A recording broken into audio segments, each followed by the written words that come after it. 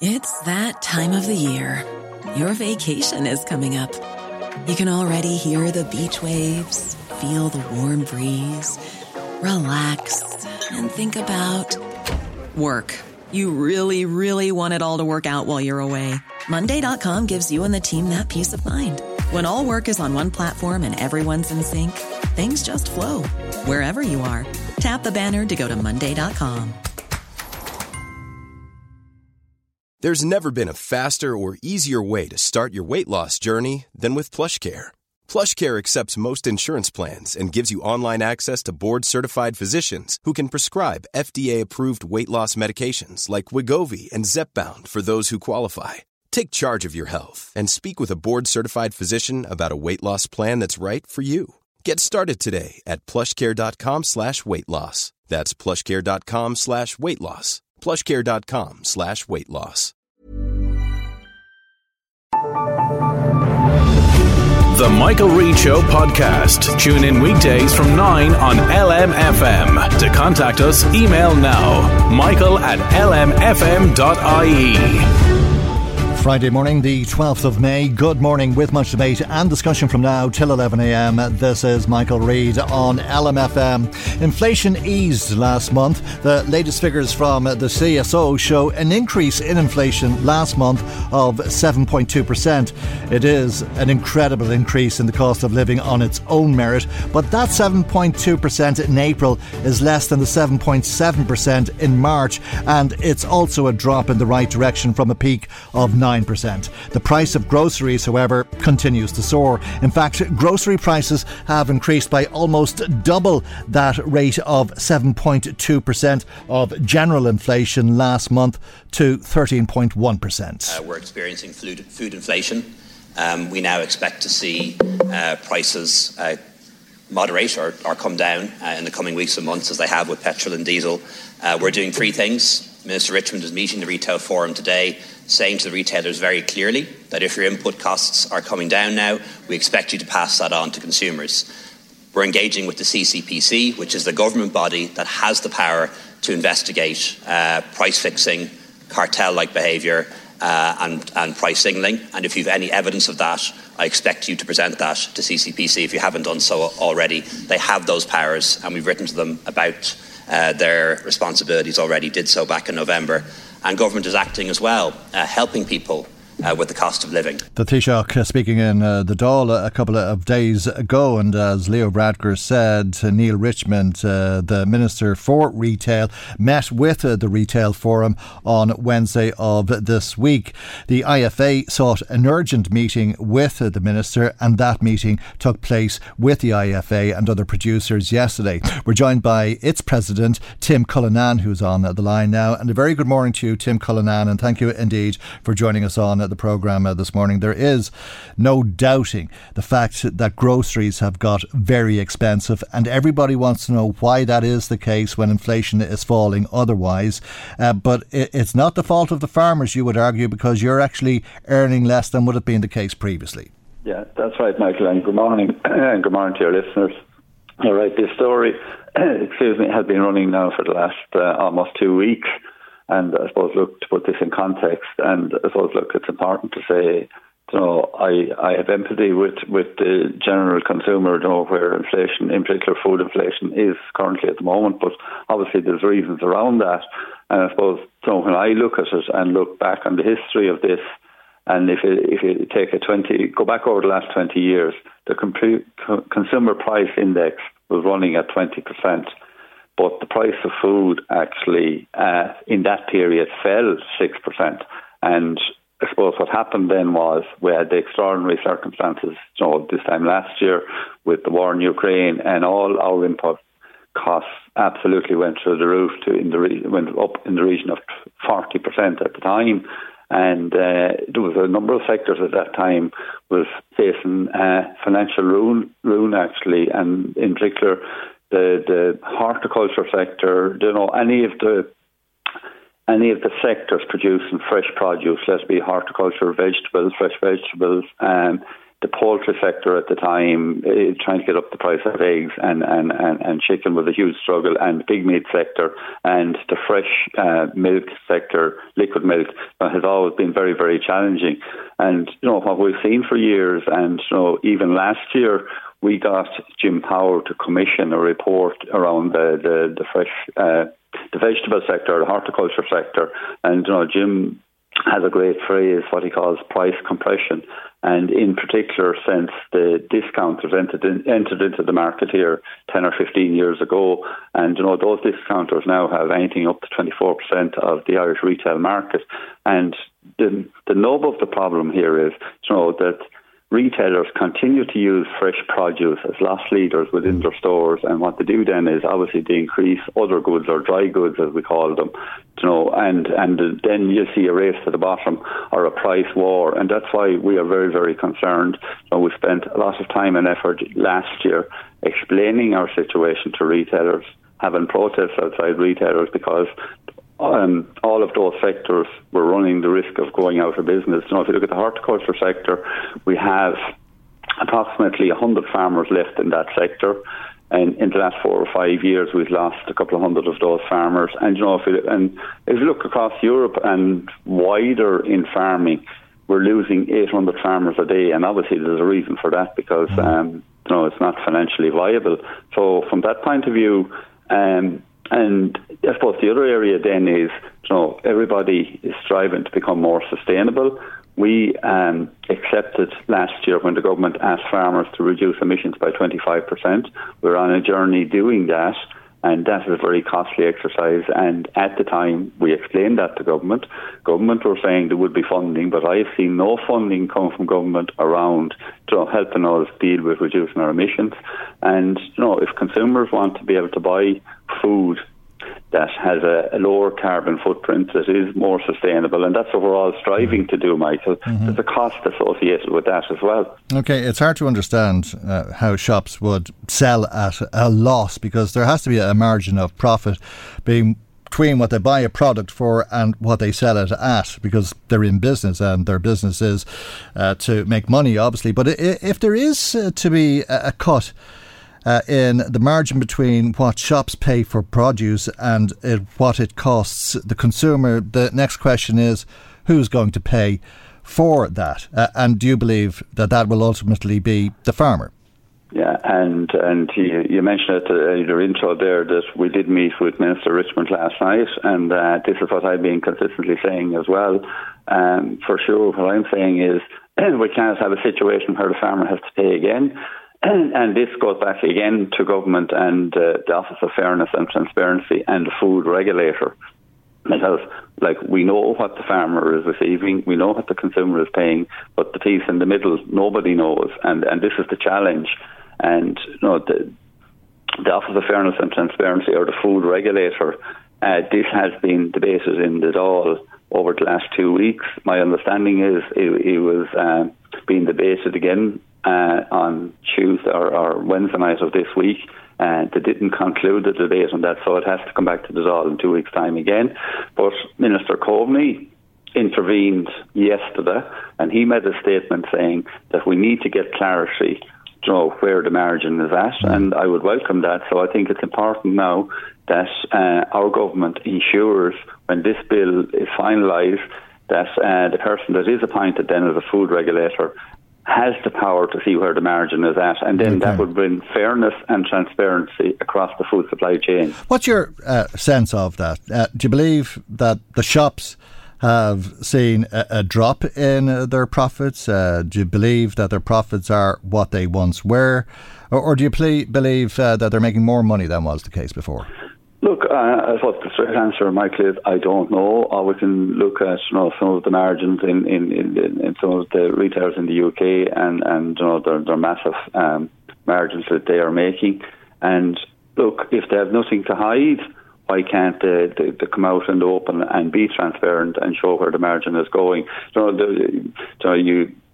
You've made a comment there about why would they sell below the cost that they're buying for. But the reason they do this is to command market share. And it's about getting the consumer in, because if any of us go into a shop this morning to buy a carton of milk or a tub of butter or whatever, more than likely you're going to pick up a few more items again, whether it's the shampoo or the toothpaste or whatever.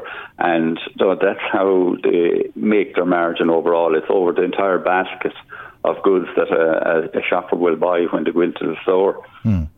Of course, and then the question is, if you introduce price caps, because there's been a lot of calls to cap the price of some staples, particularly dairy products and bread.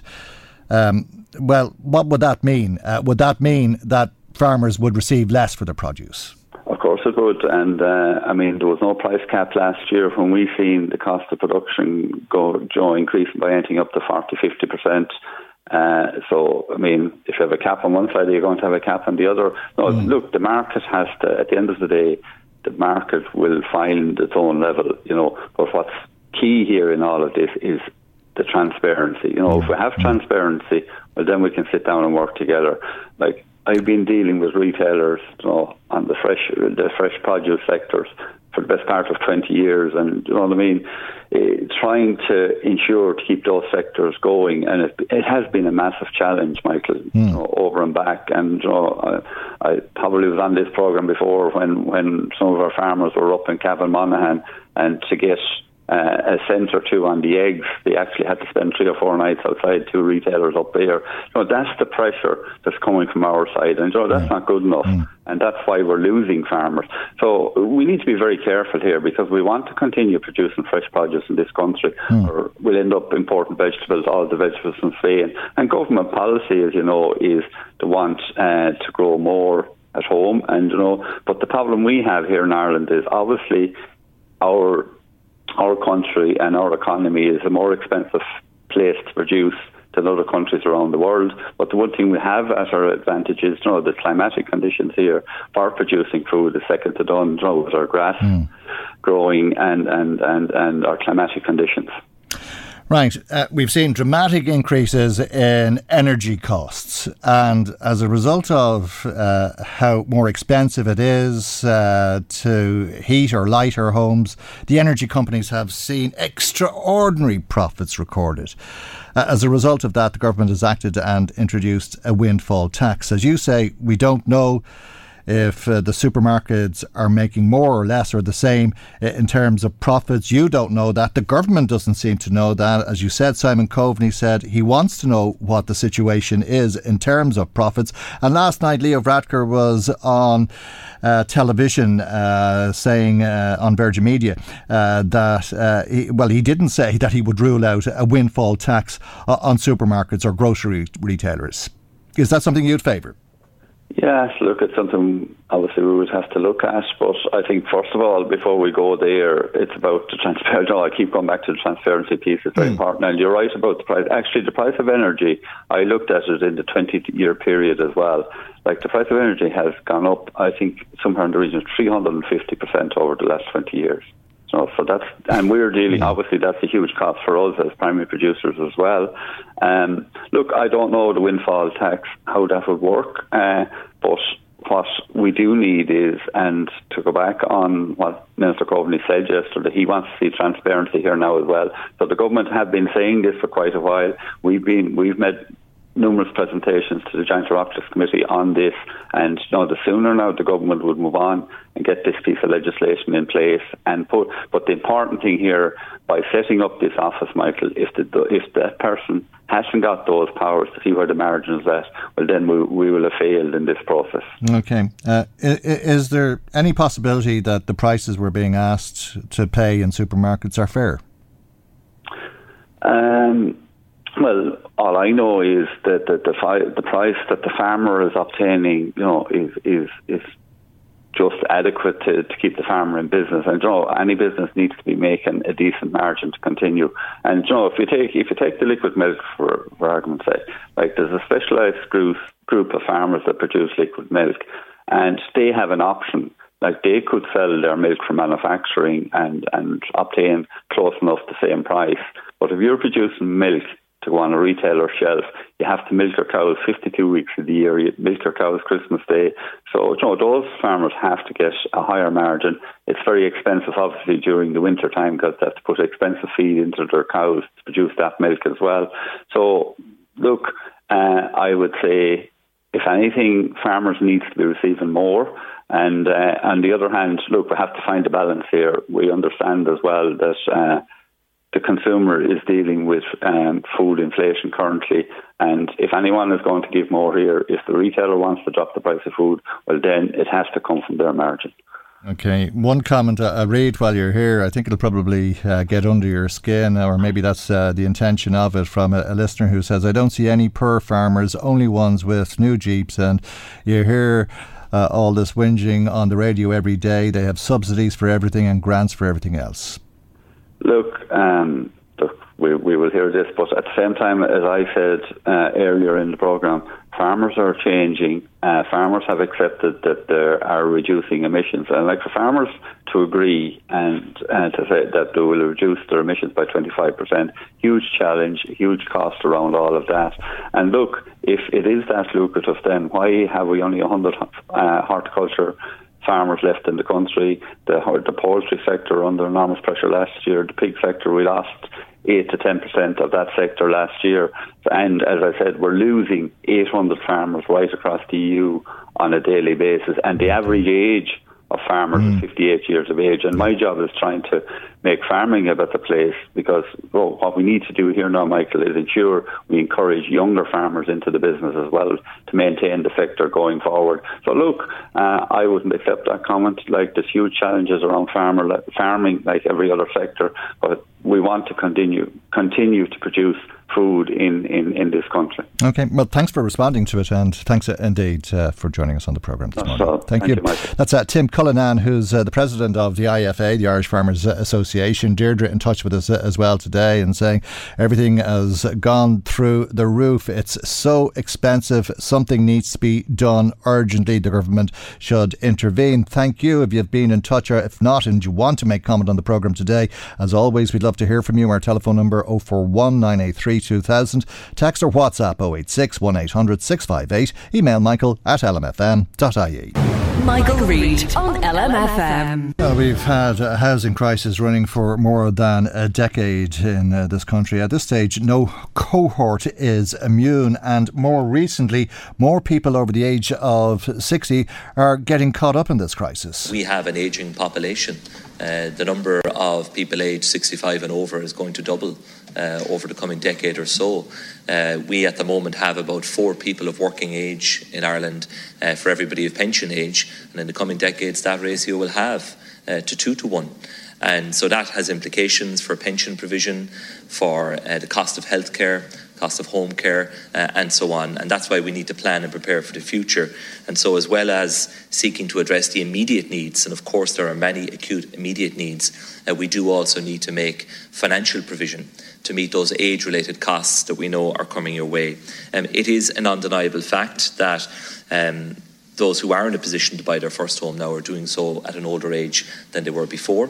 And there are more pensioners who are now renting than were in the past. And we understand the added difficulty and concern and anxiety that the insecurity of being a tenant can sometimes bring is even greater for those who are of pension age. I think that is an understandable fact, and that is why the government has made, will continue to and will step this up, made very significant investment in the delivery of age-friendly housing through our local authorities, through the approved housing bodies. Alone is the charity that helps people age in their own home. That was Michael McGrath. The Minister was speaking in the Dáil yesterday on foot of the launch of a report from Alone and from Threshold, which is looking at the situation that older people renting in this country are in. Let's speak to the Chief Executive of Alone, Sean Moynihan, and a very good morning to you, and thank you indeed for joining us on the programme this morning. Some high profile cases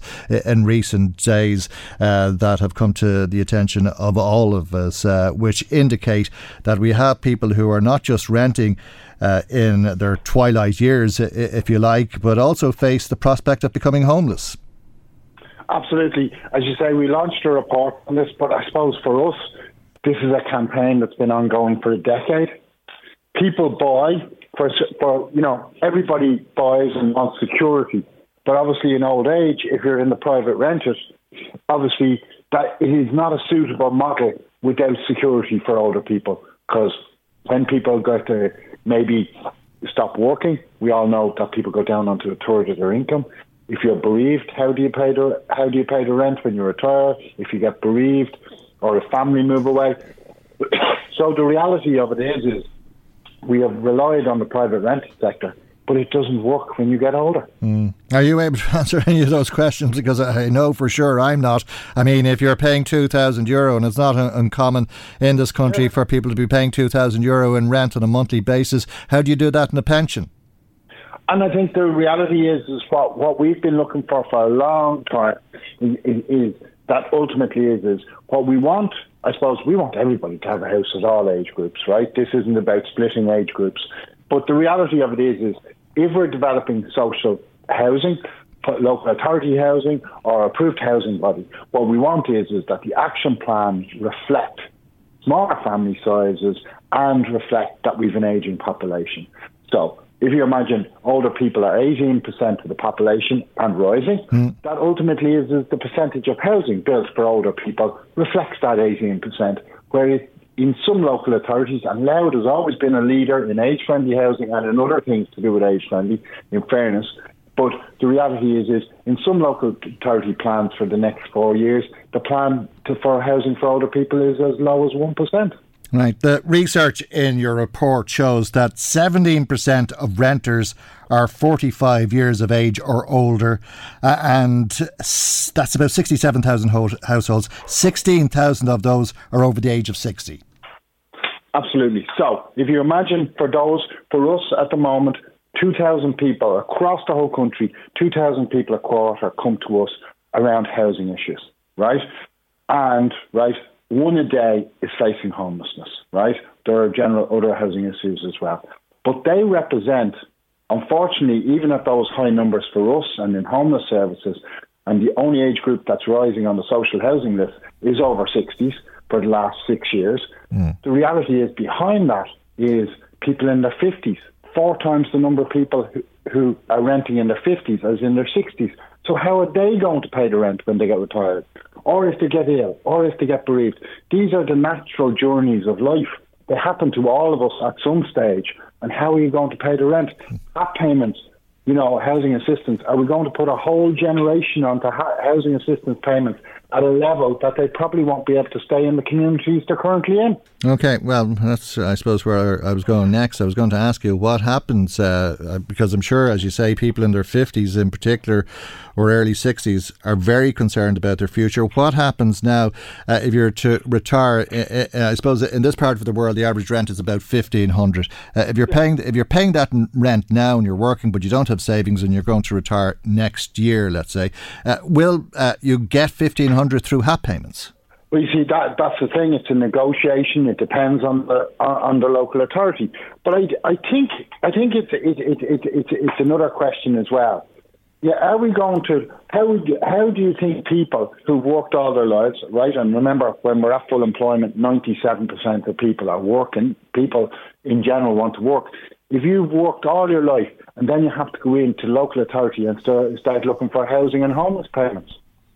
I think we need to be looking at, I don't think we want to condemn the generation from literally 30 upwards now to look forward to living on housing assistance payments, which, by the way, will be actually cost more than the actual pensions are going to cost. So for us, the first recommendation to allocate a percentage of social housing to older people to match the ageing population is actually 1968. And social housing, local authority approved housing bodies, when they were set up originally, they predominantly focused on older people, homeless people and disabilities, because ultimately they're the people who generally needed a little bit more support from time to time, and on top of that really need the safety and security. Right. Okay, I'm not sure what that means in the context of the scale of the problem today, because we're looking at a huge housing crisis and so many people renting. And then the next question is what happens if you get evicted? That wouldn't have been such a problem 5 years ago, even in comparison today. And the reason for that is because there's nowhere to go. And people are facing the prospect of having to go into emergency shelter. You were suggesting yesterday that there should be emergency homeless hubs specifically for older people. No, I'm not suggesting that at all. But I suppose what I'm saying is we've become normalised to family hubs, and nobody ever wanted them. I worked in homeless services a long time ago, and there was no such thing as family hubs. But I don't think anybody, and I think there are very genuine people in local authorities and government and everything else is, but we end up sleepwalking into things because we don't plan and we don't take action. And if we don't take action, the next conversation we'll be talking about is homeless hubs for older people, which once they go into the system, we will never get out of the system. We don't want that. We don't want that for older people. And I actually genuinely believe the community doesn't want it for older people, because these are our friends, our neighbours and our relatives. Okay, well, we didn't hear Michael McGrath say there when the Minister was speaking in the Dáil yesterday, was that your report yesterday was launched by the Minister for Housing, Darragh O'Brien, and the fact that he was launching your report was an indication of how serious he and the government takes this. Is that correct? Well, I suppose again, and we believe it in everybody's bona fides, the reality of it is what we need from these things, we feel it on the ground, threshold feel it on the ground, and ultimately is what we produce these reports for, raise money for research, and then this report tells the story of real people and their lived experience and the stress, the effect on their health, their well-being, as well as the financial implications. And what we're trying to do is really influence policy.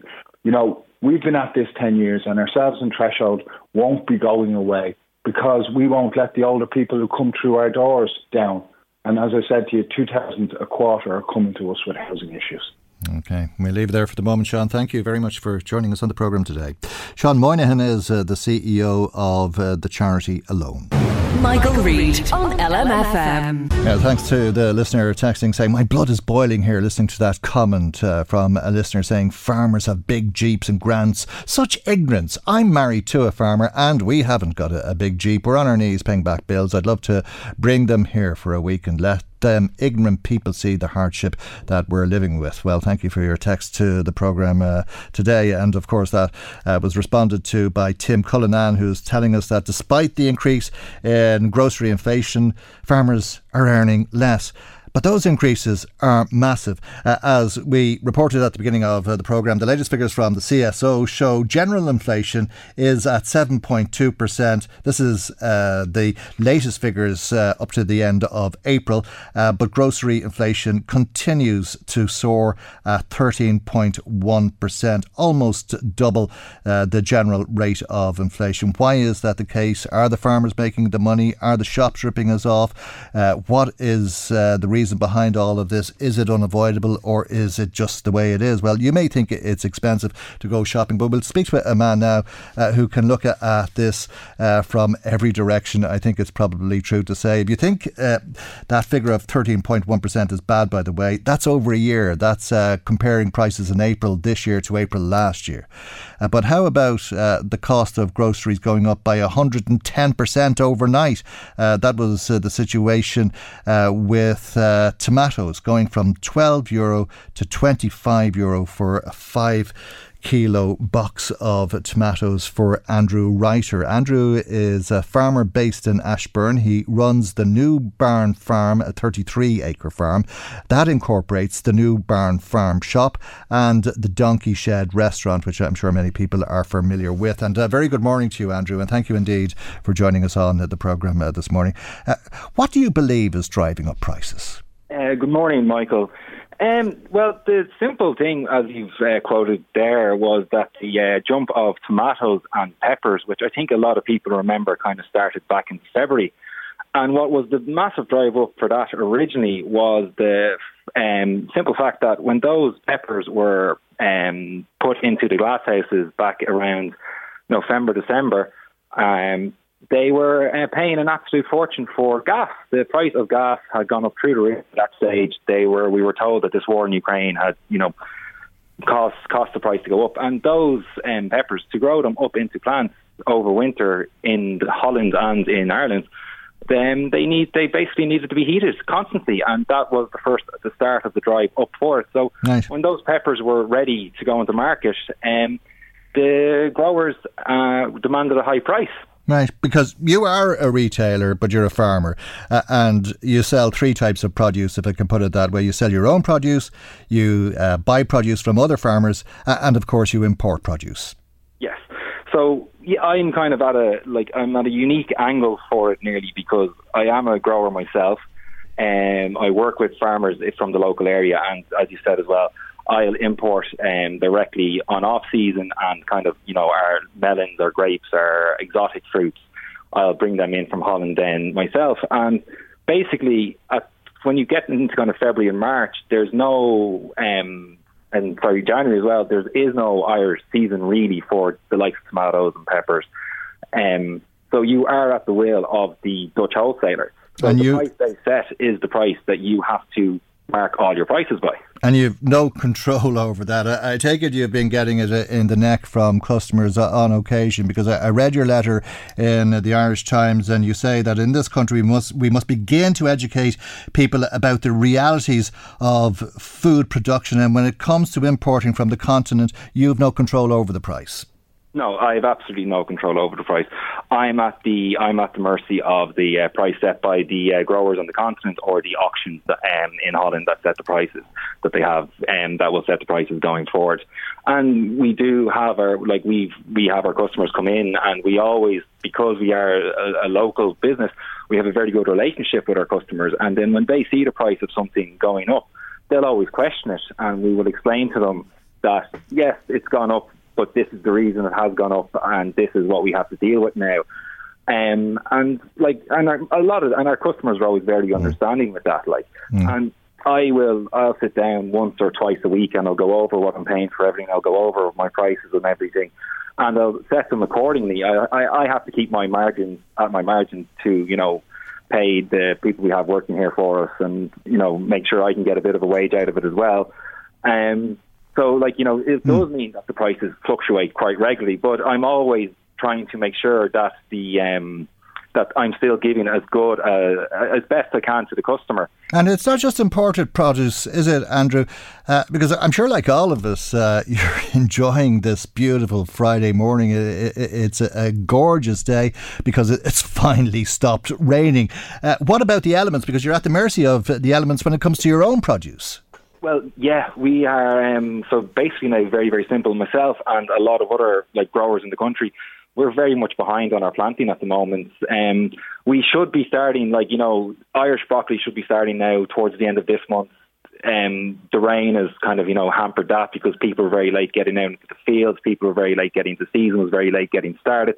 So there is going to be a delay this year on Irish produce coming onto the market. Now, we are on Irish tomatoes, Irish cucumbers, there's Irish salads started and all that kind of stuff. But for the actual field vegetables, that's going to take longer than it usually does this year, because the weather, as everyone's seen, the weather's been so bad at the moment. Yeah, okay. And it's costly to plant. There's a lot to it, of course, when you think about everything involved. You had planned to be planting some months ago, and you were buying the produce, whether it was the fertiliser, fuel, weed or pest controls, and all of the things that are associated with planting when the prices were at their peak.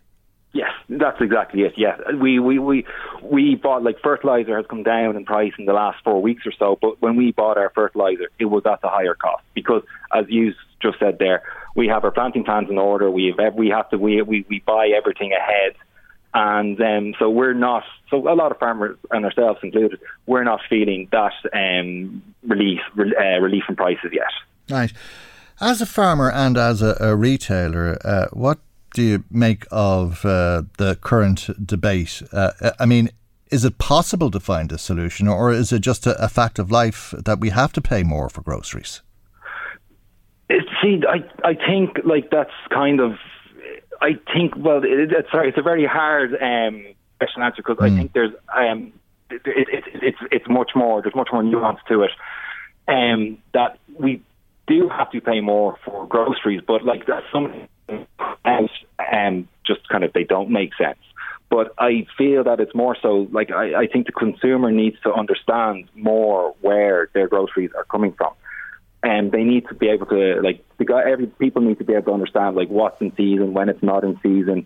Like, at the moment, we are, like, a lot of our field veg at the moment, our carrots, our broccoli are coming in from Spain. And Spain are having the opposite problem we are, that they're in the midst of a massive drought. So their production has gone up, their yields are low because they're irrigating, stuff is getting burnt in the fields. And that's driving the price up for us. So I really think, like, a consumer, if there's consumers who are able to know better what is happening, the larger picture around growing, and that will, that can educate the consumer to know what to buy, when to buy, how to buy, rather than just kind of expecting something like, I say, like strawberries or something like that to be available all year round. Yeah, no, well, they are, but you don't grow them in this country, and I think that's your point, isn't it?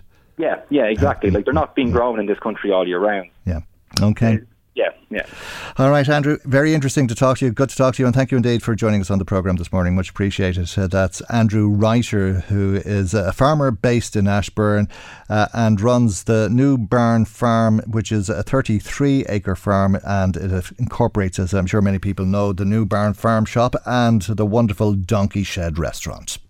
Michael Reade on LMFM. Well, there's a real crisis in Cork this week for residents and the family of residents at the Beaumont Residential Care Nursing Home, because they've been told that due to extreme financial pressure that they're pulling out of the Fair Deal scheme. The provider is Care Choice Group, and they say that the home will only be available to residents who pay fees privately.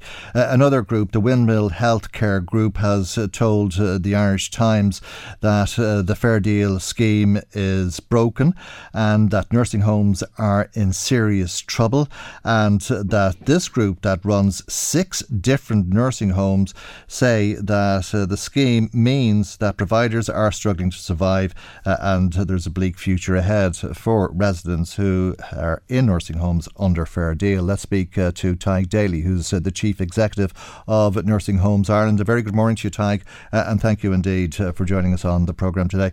That's a dreadful situation, isn't it, for residents and their families to find themselves in? Is it avoidable?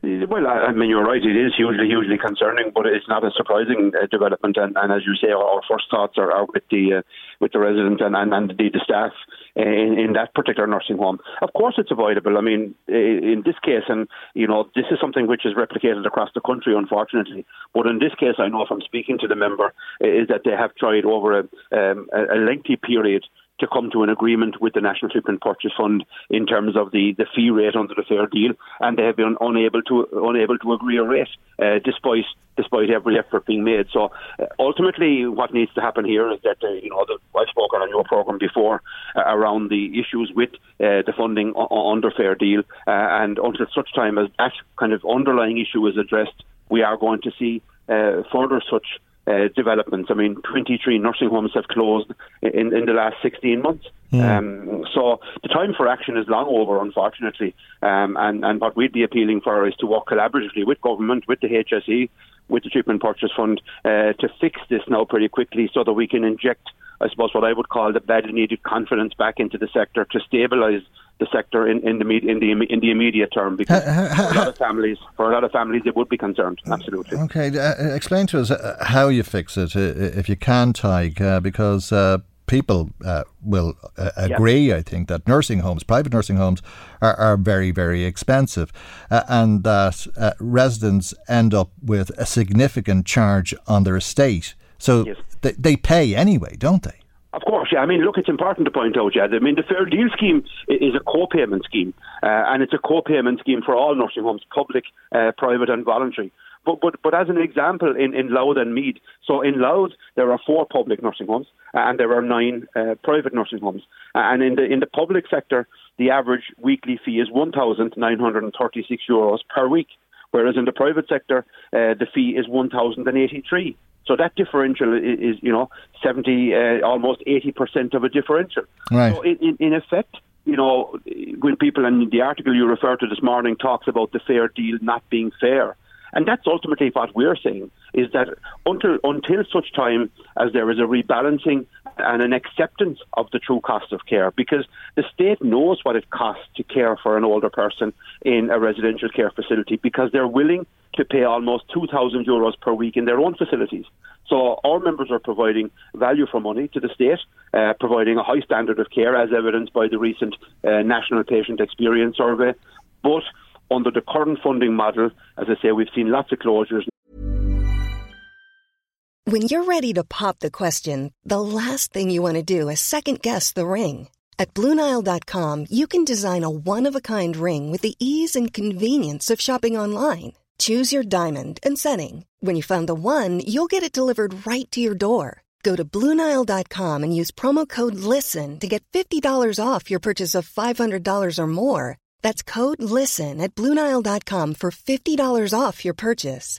BlueNile.com, code LISTEN. Planning for your next trip? Elevate your travel style with Quince. Quince has all the jet-setting essentials you'll want for your next getaway, like European linen, premium luggage options, buttery soft Italian leather bags, and so much more. And is all priced at 50 to 80% less than similar brands. Plus, Quince only works with factories that use safe and ethical manufacturing practices. Pack your bags with high-quality essentials you'll be wearing for vacations to come with Quince. Go to quince.com/pack for free shipping and 365-day returns. Save big money when you start your next project today at Menards. Check out our great selection of garage and utility lighting options. In stock, ready to take home today. We carry everything to help you illuminate whatever project you're working on. Shop garage and utility lighting products in store at your nearest Menards. You can also view all of our entire selection of lighting options today on Menards.com. Save big money at Menards. Now we've seen a nursing home leave the fair deal scheme, and more will follow. And that is, unavoidable, and we should do everything, all of us, and we'll take our responsibility seriously as an organisation and as a sector.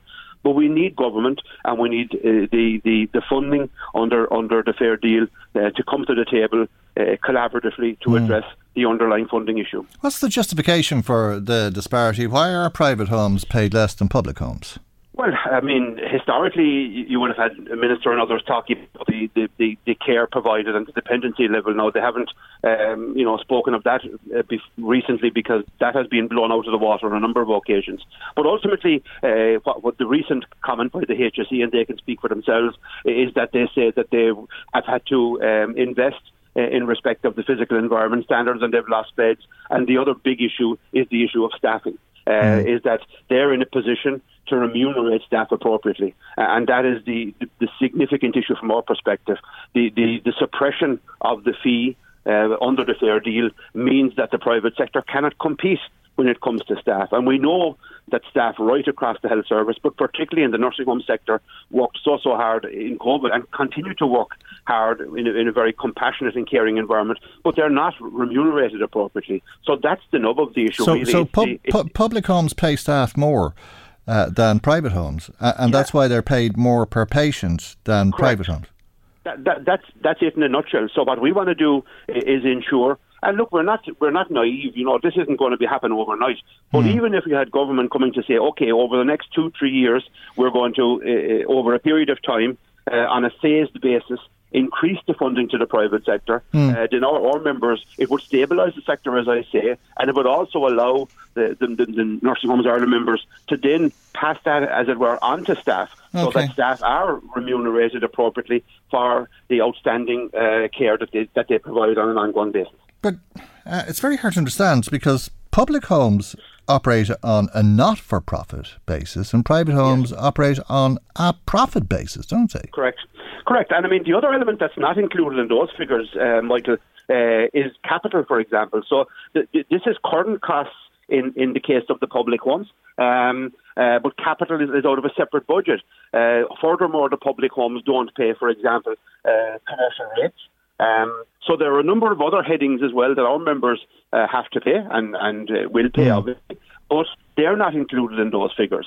So there's a huge discrimination here. And it's just, I mean, your listeners, Nursing Homes Ireland saying that, but the CNAG has said it, the Public Accounts Committee, the Ombudsman, Deloitte. There's been a value for money review. There's a number of government. Is there wastage in the public sector? Well, I mean, it's not for me to criticise. I suppose ultimately there are probably better efficiencies, I would say, in the private sector. But that efficiency is being abused in many respects. And what we're seeing now is the impact of the continued suppression, as I put it, of the rates. So that's ultimately the issue. And as I say, until such time as there is an acceptance of that, and until such time as government acts on its own reports. There's a myriad of government reports that have highlighted this issue. Fair Deal came in 2009. There's been 4 reviews of Fair Deal. And they're all saying the very same thing, is that the pricing model is not fit for purpose. The CNAG was scathing in terms of the model that is being used currently. And now we're seeing the fruits of the inaction, unfortunately. But it's not too late. I mean, we have an ageing population. You've heard me say before, we should be celebrating that fact. And we should be, putting the resources in play for home care and nursing home care, because we need to keep people out of the acute hospital system, and the nursing home sector has a crucial and absolutely vital role to play in that regard. Right. I find it very hard to understand, Tig, but I can't understand how Patrick Murphy is supposed to understand it. Patrick Murphy is one of the residents of that nursing home in Cork. Yes.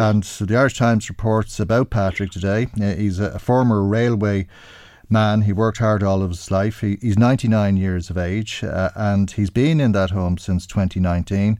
And now he's being told he has to move out. This is a 99-year-old man. How is he supposed to understand that? Absolutely. And we've had in the last, I mentioned that there's 23 homes that closed in the last 16 months. Over 600 residents have lost what is their home. And it does concern me that there has been no outcry about that. The public haven't rallied around that particular issue. So that's why it's important that we all focus on this issue now. I mean, we see, for example, every day in the housing crisis, the results of what I would term inaction. There's still time to act in our sector.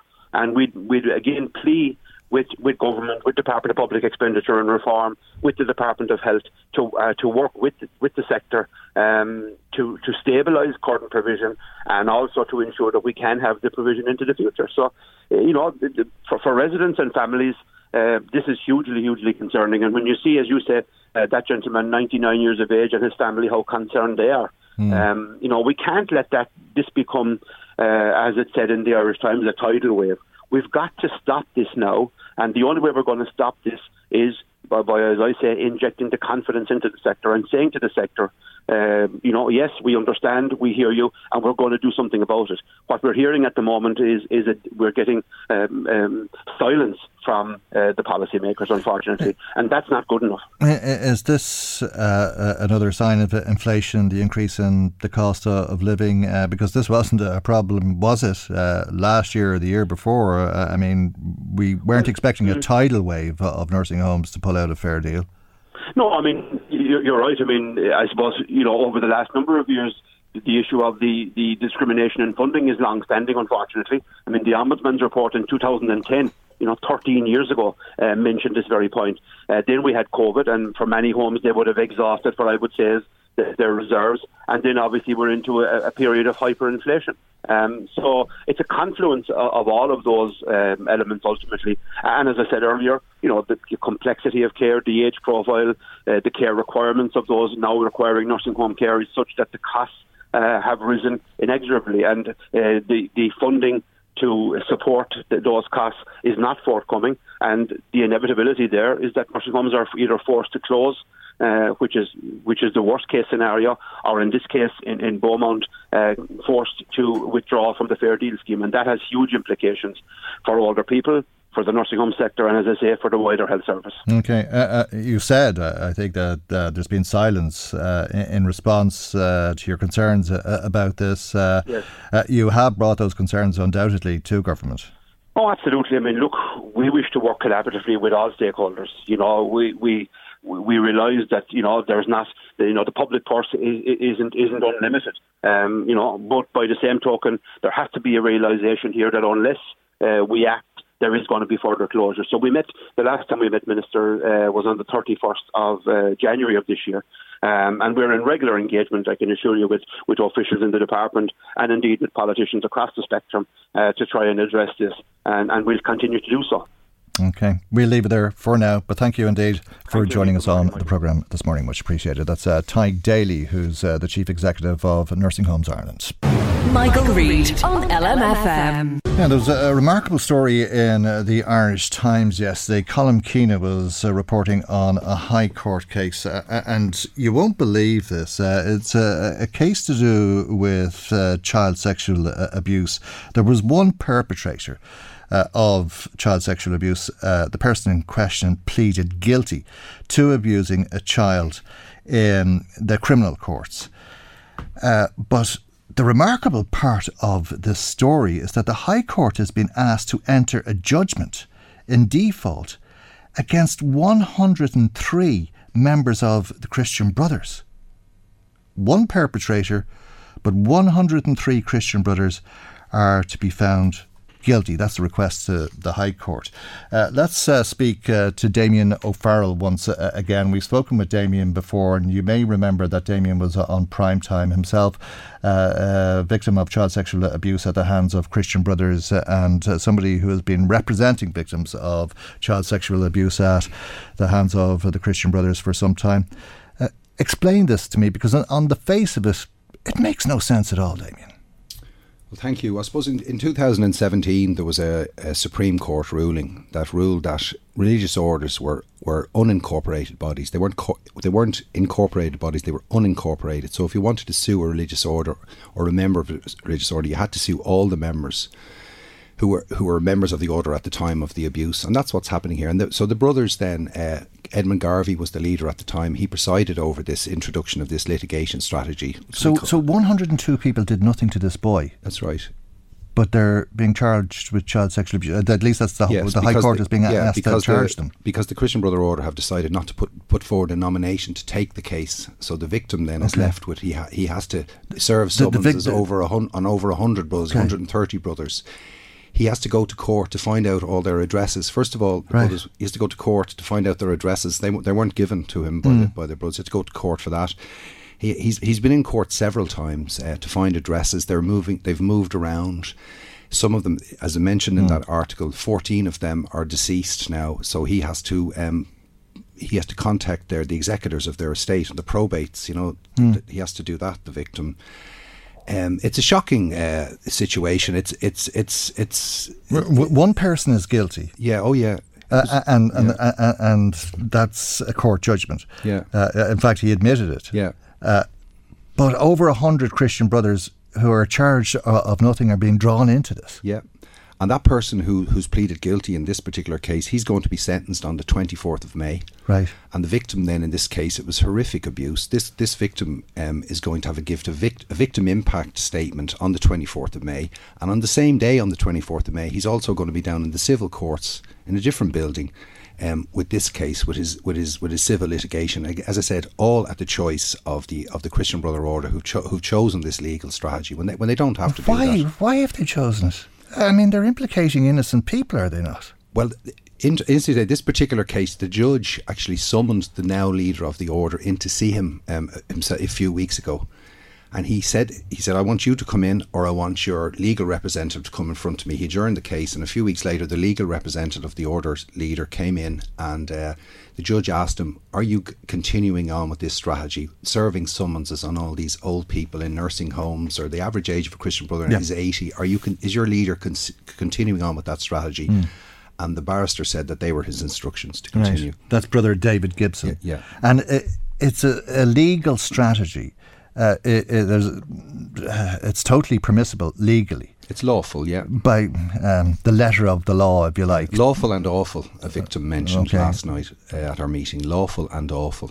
lawfully sound, morally very, very questionable, because innocent people are being drawn into this. But that's the approach that Brother David Gibson, who is now head of the Christian Brothers, is taken. And he has inherited this strategy, or this obstacle to thwart victims, as you would contend, from Brother Edmund Garvey, who you mentioned a moment ago. That's and right, you were here with us before talking about Brother Edmund Garvey. Yeah, but I mean, Brother Gibson could also choose. He's now the leader. He now has responsibility. He could choose not to use this legal strategy. He could choose to instruct his lawyers in a different way, which is all the other religious orders and all the archbishops and the dioceses in the country. They don't use this strategy. As far as I know, only the Christian Brothers use this strategy. But as I said, it was instigated. It was chosen by Brother Edmund Garvey in 2017, and he was the leader of the Christian Brother Order at the time. He presided over the introduction of it. What's the idea of it? Is it to... I think, as I said on the primetime programme, with this particular order, I believe it's cold, hard business. It's to stop paying out money, is it? Yeah, the victim in this case... to put it in very simple terms. This is somebody who's being... convicted in a criminal court of one of the most heinous crimes possible to carry out on another person, particularly in the case of sexually abusing a child, an innocent child who loses their childhood, as I think you explained to us before. This person was convicted of sexual abuse and also torture. He whipped the victim in a cell, in a dungeon in a school in Dublin. It was called by the pupils the dungeon. And the victim still has scars from the whip marks on his back, which I have seen. This is a shocking way to treat a victim. This was back in the early 1980s. Right. And this went on for 5 years with this victim. 5 years? All through his secondary school, yes. Right. And when did he first take a complaint? I believe he went to the guards maybe around 2017. Right. And the man was convicted 6 years ago. Yeah, and the man used to be on the Christian Brother leadership team, and he was convicted only this year, a number of weeks ago, and he's sentenced on the 24th of May. And he's been in and out of the courts for 6 years. Yeah, he's been serving summonses for 4 years, as far as I know. Okay, but through the legal system. He went to the guards in 2017, possibly the civil case in 2009. But he's been serving summonses for 4 years, and he hasn't finished serving the summonses. And some of the summonses he's serving them abroad. He has to get summons services in foreign countries, in foreign jurisdictions. Like even the north of Ireland, there's members of the Brothers Order up in Northern Ireland. It's a different system for serving a summons up there than it is down here. And there's in the no UK and France. And there is no compensation that would help somebody get over this. But what the compensation or the redress is, I think from a legal perspective, is a recognition of an injustice. And that when you force an order to pay over money, it is that order recognising that they were negligent, that they didn't act in a way that could have protected the children that were in their care. And it also gives the victim some acknowledgement so that they can move on. And it is very important, and it is a lot more to do with pounds, shillings and pence. But that justice which that person deserves is being thwarted intentionally, according to the former Supreme Court, the Judge Frank Clark. He said it was a choice. And he said justice denied, justice delayed is justice denied. God. Probably I'm right in thinking that that man who was abused so horribly and whipped so horribly in the dungeon for 5 years, who now has to take 103 brothers or whatever it is, take legal action against them, is listening to us this morning because he was in County Louth last night. He was, yeah. He's actually originally, his family, his mother's family side of his family, I believe are from Duleek. He's certainly from Louth anyway. And he was there last night. He was speaking at a meeting that we have of victors, and very emotional. Very emotional. He spoke about it. Right. That meeting was ahead of a meeting of the local authority of Louth County Council, which is going to take place on Monday. And it's the reason you're with us this morning. Independent Councillor Maeve Yore is with us, and we'll hear a little bit more about that man's story and what it means, because there are more people like that man, and what you were hoping to do, Maeve Yore, on Monday at that meeting. We'll talk about that after the break. Michael Reade on LMFM. Damien O'Farrell is with us. He stayed with us during the ad break there. We were hearing before the ads that incredible story, and it's one of many similar stories. It's a story, and indeed, as I said, there's many other stories like it that have affected you. You've taken a personal interest in this, Maeve Ure.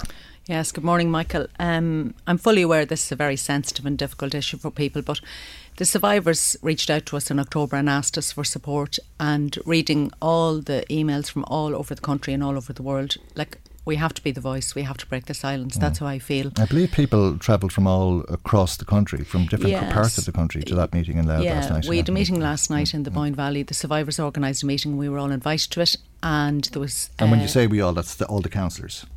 Yes, all the councillors, all the Louth councillors invited. They were from Dromore Diocese, they were from Newcastle, they were from Louth, they were from Laois, they were from Belfast, they were from all over the country. I was actually astounded, Dublin as well, we won't forget Dublin, just giving us their story and the effect it has on them and their families. Okay. It's not just them that are affected by this, it's their families, it's the ripple effect. One chap from Louth said he wants to be the voice for a relation of his, and he wants Louth to say, Louth says no. Louth doesn't accept sexual abuse. This strategy, this litigation, the CBS order. The facts are the CB brothers are the only religious order that uses this strategy, this litigation strategy. They are refusing to appoint a nominee to accept cases. They're refusing to give contact details. It's very difficult for survivors. It's very traumatic for the survivors. It's very traumatic for their families. And we need to stand up and be counted. And there's no prospect of justice without spending years in the courts. Years. Unnecessarily. Yeah, like a chap said last night, he's doing this 30 years. I mean, imagine the effect on his whole life of that. And it's up to us as elected reps. In my opinion, I'm only an independent councillor in Louth County Council. I'm one of 29. In my opinion, it's up to us to be the voice and to speak out. How would you do that? Well, I submitted a motion on the 2nd of April, Michael, to Louth County Council, and on the 6th of April I was informed that the council had concerns about the wording of my motion, so I resubmitted my motion and reworded it. I can call out the submission, the motion if you wish. And on the 6th of April I received the email from council management to say that the motion would be included on the Clár. So at 8 minutes to 10 on the morning of the April County meeting, the Labour Whip and the Cathaoirleach approached me and said that they were making an amendment to the motion. And I hadn't seen a draft of the amendment. I hadn't seen a copy of the amendment. I asked to see that. I got that during the meeting. I hadn't a chance to discuss that amendment with the survivors. I hadn't a chance to see if that's what the survivors wanted or needed. So I thought about it the whole way through the meeting, and I said, to be fair on the survivors, I need to talk to them first before I let anything go through on the Clár. So I withdrew my motion. After the county meeting, I contacted all the survivors again. I think that, just to say, I think the Labour Party members would say that your motion would have been all the more robust if their amendment had been accepted. But I'm not sure if that's necessarily true, Michael. Because I think that's what they would say, though. But you know, it's just their amendment was about contacting the government in relation to changing. That was on the April motion. But your point is you hadn't seen the amendment, or more importantly, hadn't had a chance to discuss it with the survivors. Yeah. This is about the survivors. This isn't about political parties or me or you or Damien O'Farrell or anybody. This is about the survivors and what they need and what they deserve. In my opinion. So your motion then? So on the 19th of April I submitted a new motion for May's county meeting, and I was informed last Thursday night that my motion was removed from the May county meeting due to legal advice that the council had sought. So I sought my own and have sought over the course of this my own legal advice, and issued a letter to the council last week just to get clarification on what are their concerns, what wording do they feel may be defamatory. I didn't mention any names on my motions. Well, I've seen your motion. Yeah. And we have to be very, very careful on the radio. Absolutely. Because we'll be in court and sued for defamation in the blink of an eyelid. Yeah. I don't see any problem with you reading your motion on the radio if you'd like to do that. Yeah, and my legal advice is that there isn't a problem with the wording of my motion, so I'll just read it out to you now, Michael. Yeah, sure. That Louth County Council supports all victims of child sexual abuse and condemns the current litigation strategy chosen by the Christian Brother Order, as illustrated on RT Primetime, the 7th of February 2023. Furthermore, that this council writes to the Christian Brother leadership team condemning this litigation strategy, and this council calls upon our members in the Borough District of Drogheda to rescind the freedom of Drogheda bestowed on the then leader of the Christian Brothers who presided over the Order's instigation of this strategy. That was what I submitted on the 19th of April. You've read it here. I hope I'm right, because if the council is right, I'm out of a job because you've just read it, if you know what I mean. But I'm sure that we're not going to be sued by the Christian Brothers.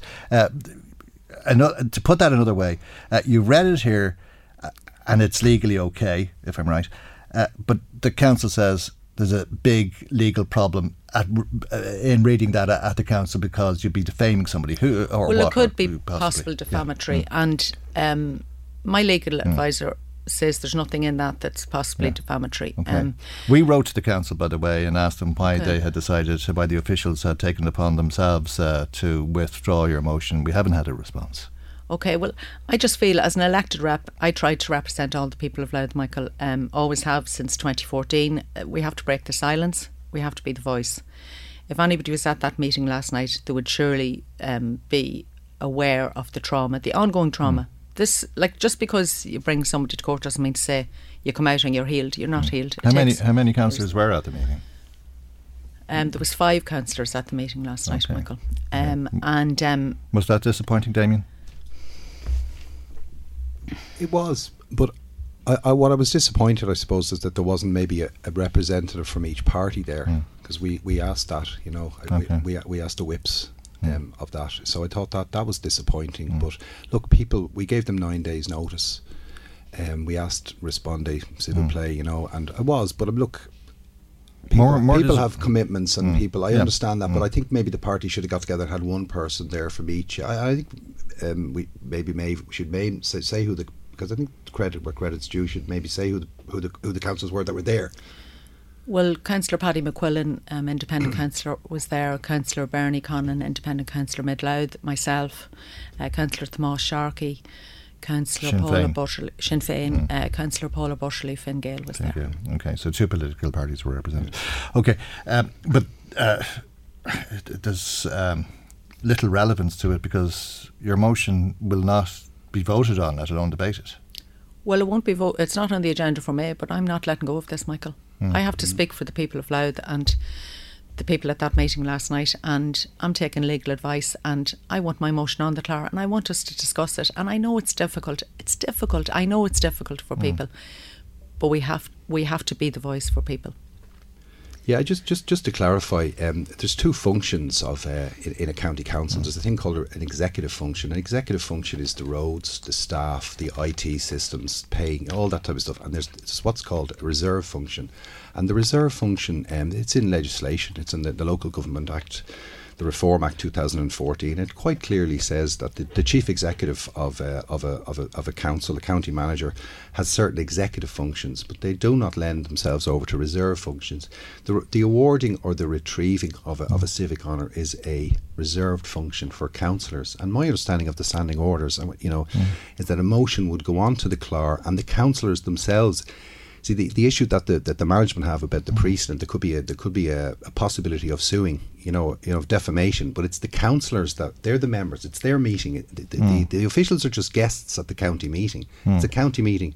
The chair, the councillors, So okay, but there is an obligation, is there not? I should just mention to people as well, Damien, that you're a councillor yourself, so you have a much better knowledge of all of this than I would. But the chair of the meeting is the chief executive, and not the chair of the meeting is the Cathaoirleach of the county. Okay. No, the CE is technically a guest. guest at the county meeting. But is there not a responsibility on the chief executive to ensure that the meetings are held in an appropriate way and that the council isn't open to defamation? Yes. Well, they would say that to the councillors. It's normally what happens. And as a councillor last night explained, what normally happens is the chief executive would advise the councillors, but the motion would still go on to the CLAR.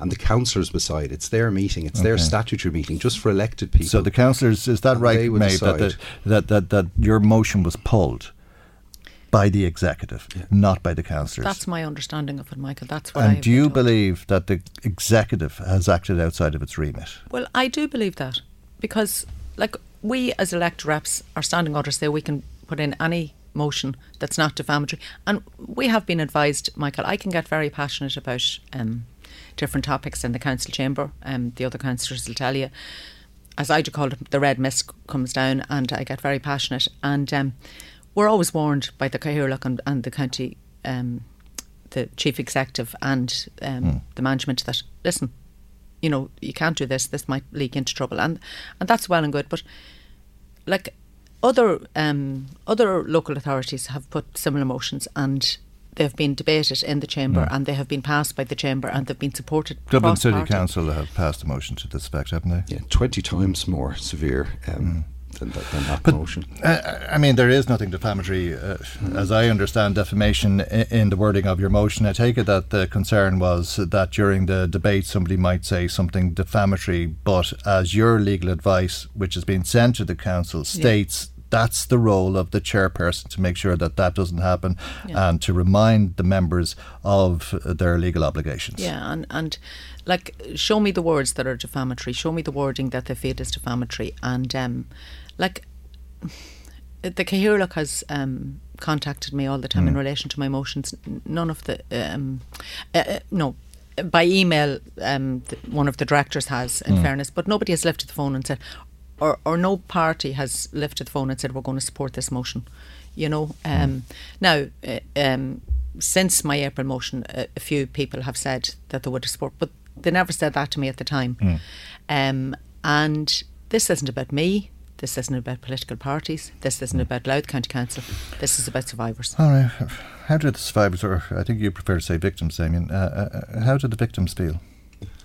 They were very, very upset last night. And I don't want to be negative about it, because the meeting last night was very constructive. There was some constructive dialogue from councillors, and we're talking maybe having a special meeting in the future, because that's there's more legislation around that, and it's something that can't really be blocked. There's probably more a special meeting, and we'd only need 5 councillors to sign a letter to have a special meeting to discuss this of Louth County Council. And I would hope that that's where it's going. But it was very constructive last night. So the councillors present gave some pretty good views on how this could be.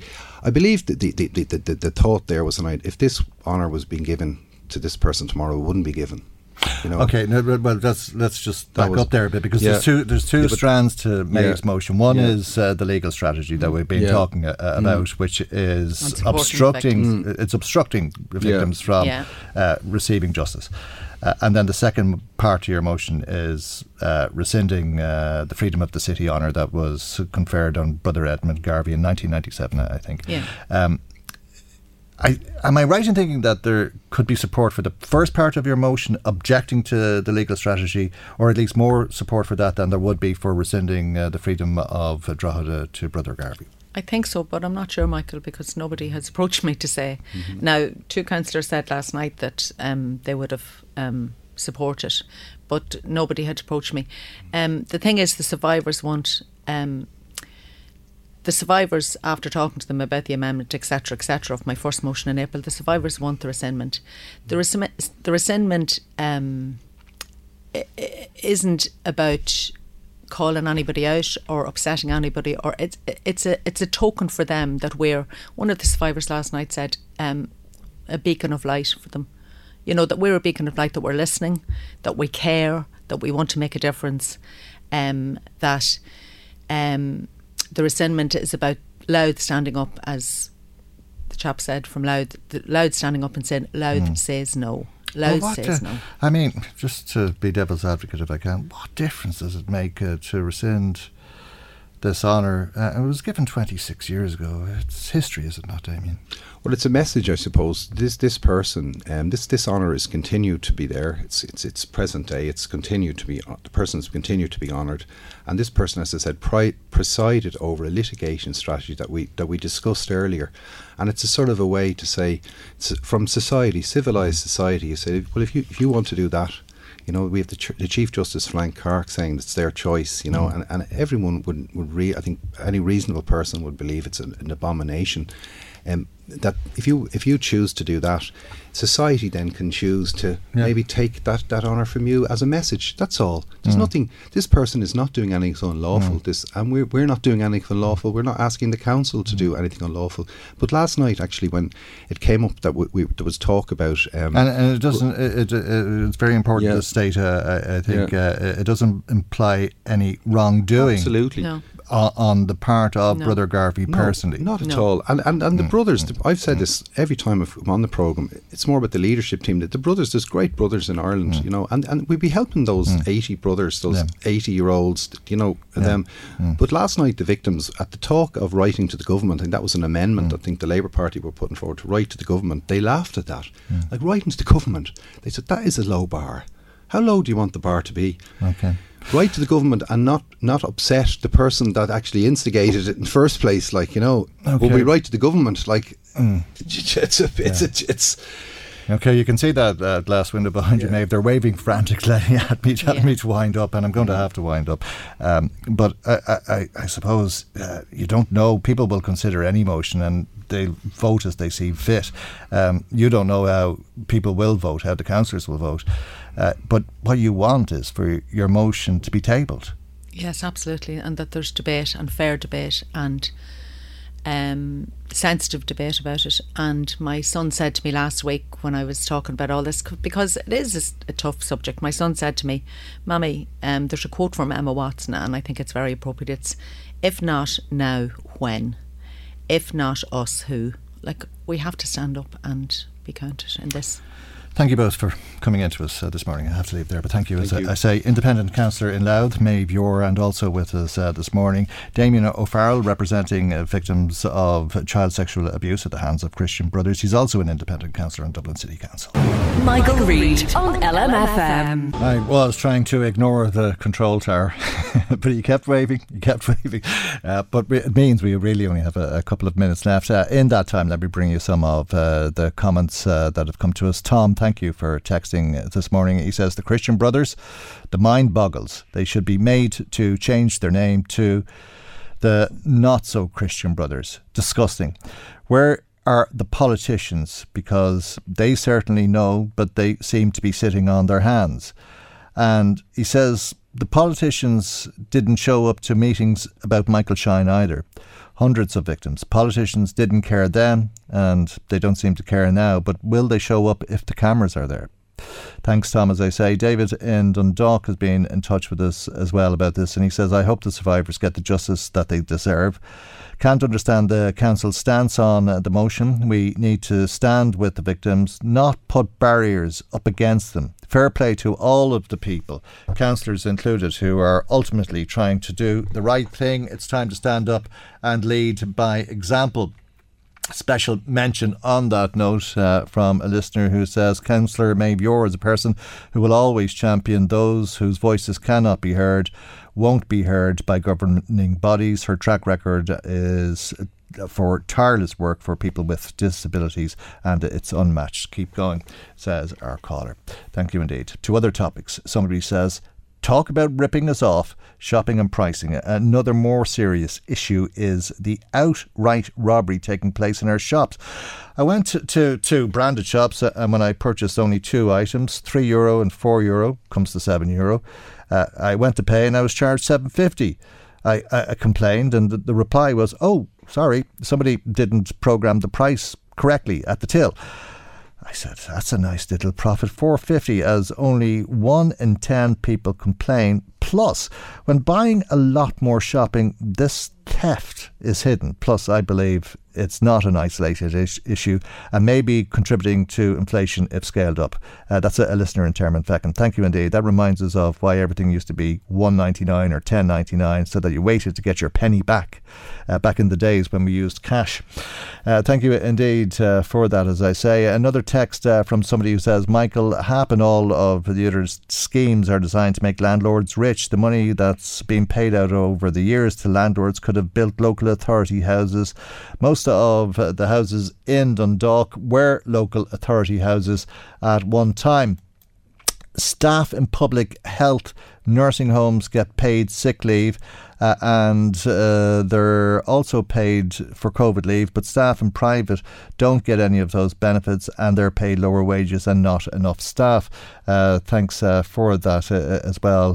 Not signed, but it's another one of those WhatsApp messages that have come to us. A really odd story from Nursing Homes Ireland this morning about the difference in funding and indeed terms and conditions for staff between the public and private nursing homes in the country.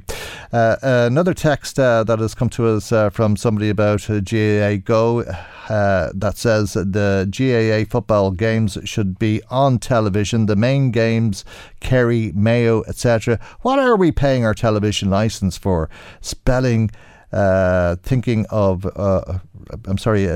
of old age people that are housebound, especially, that's what it is, of old age pensioners and people who are housebound. Turn on the telly to watch a match, but it's not on. It's on something that's on your phone that they don't have, and so on. Thank you indeed for taking the time to text us today. If you did, if not, maybe you'll do it on Monday, because we'd love to hear from you. But that's all we've time for today. Our time is up. Maggie Maguire researched today. Chris Murray was in the control tower, waving like a lunatic. I'm Michael. God willing, we'll see you for our next programme on Monday morning at 9 a.m. right here on LMFM. Good morning. Bye-bye.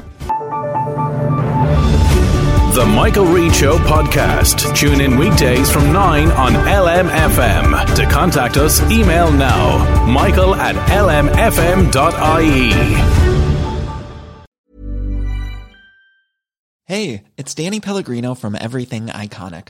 Ready to upgrade your style game without blowing your budget? Check out Quince. They've got all the good stuff, shirts and polos, activewear, and fine leather goods, all at 50 to 80% less than other high-end brands. And the best part? They're all about safe, ethical, and responsible manufacturing. Get that luxury vibe without the luxury price tag. Hit up quince.com/upgrade for free shipping and 365-day returns on your next order. That's quince.com/upgrade.